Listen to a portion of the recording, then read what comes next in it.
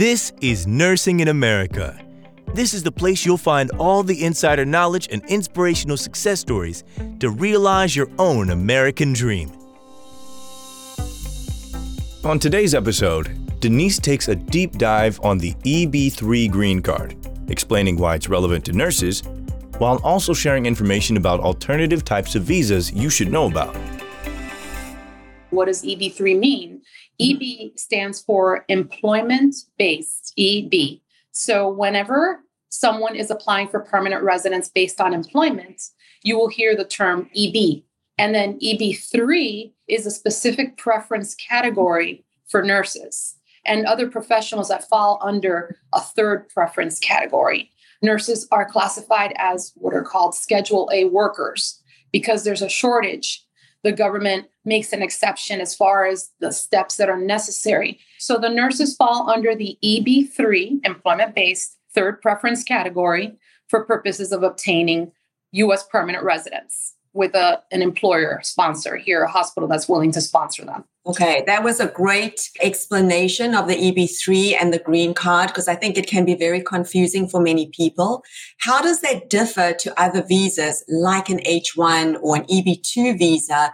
And why aren't nurses eligible, or why wouldn't they come through on the H-1 or the EB-2? If someone's physically in the U.S., someone from overseas, when they're physically in the U.S., they're going to fall under one of three categories.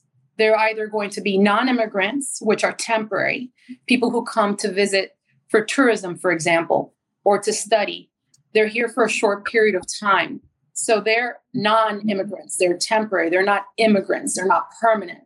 That's a typical category when people first come to the U.S. to visit for a short period of time. If they're remaining in the U.S., once they obtain permanent residence, then they fall under the second category, which is permanent resident, which means they're no longer here temporary. The H-1B and the TN and those types of non-immigrant temporary visas, again, are for a short period of time. So the H-1B is good for 3 years, and you can extend it for another 3 years. It's for a specialty occupation. The reason why the H-1B is not the ideal visa classification for nurses is because for an H-1B, the position must require a bachelor's degree, and not all nursing positions require a bachelor's degree. So that's one of the reasons why nurses are no longer, they used to. There were so many times in the past the companies would process H-1Bs because they did require a bachelor's degree, but that's not a requirement anymore. An associate's degree is sufficient, and therefore the H-1B is not an option. But for Canadian nurses, for example, they can come in under the TN, which is a temporary visa as well. It's a worker visa.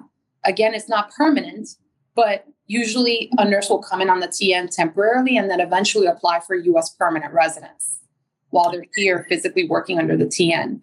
Okay. So for everybody watching, that's a great explanation of all the different kinds of visas and why nurses are actually very fortunate because there is a shortage. So they're Schedule A, so they will come in on the EB-3 green card. If you enjoyed the episode, go ahead and hit the follow button on your podcast player and leave us a review. Thank you for listening.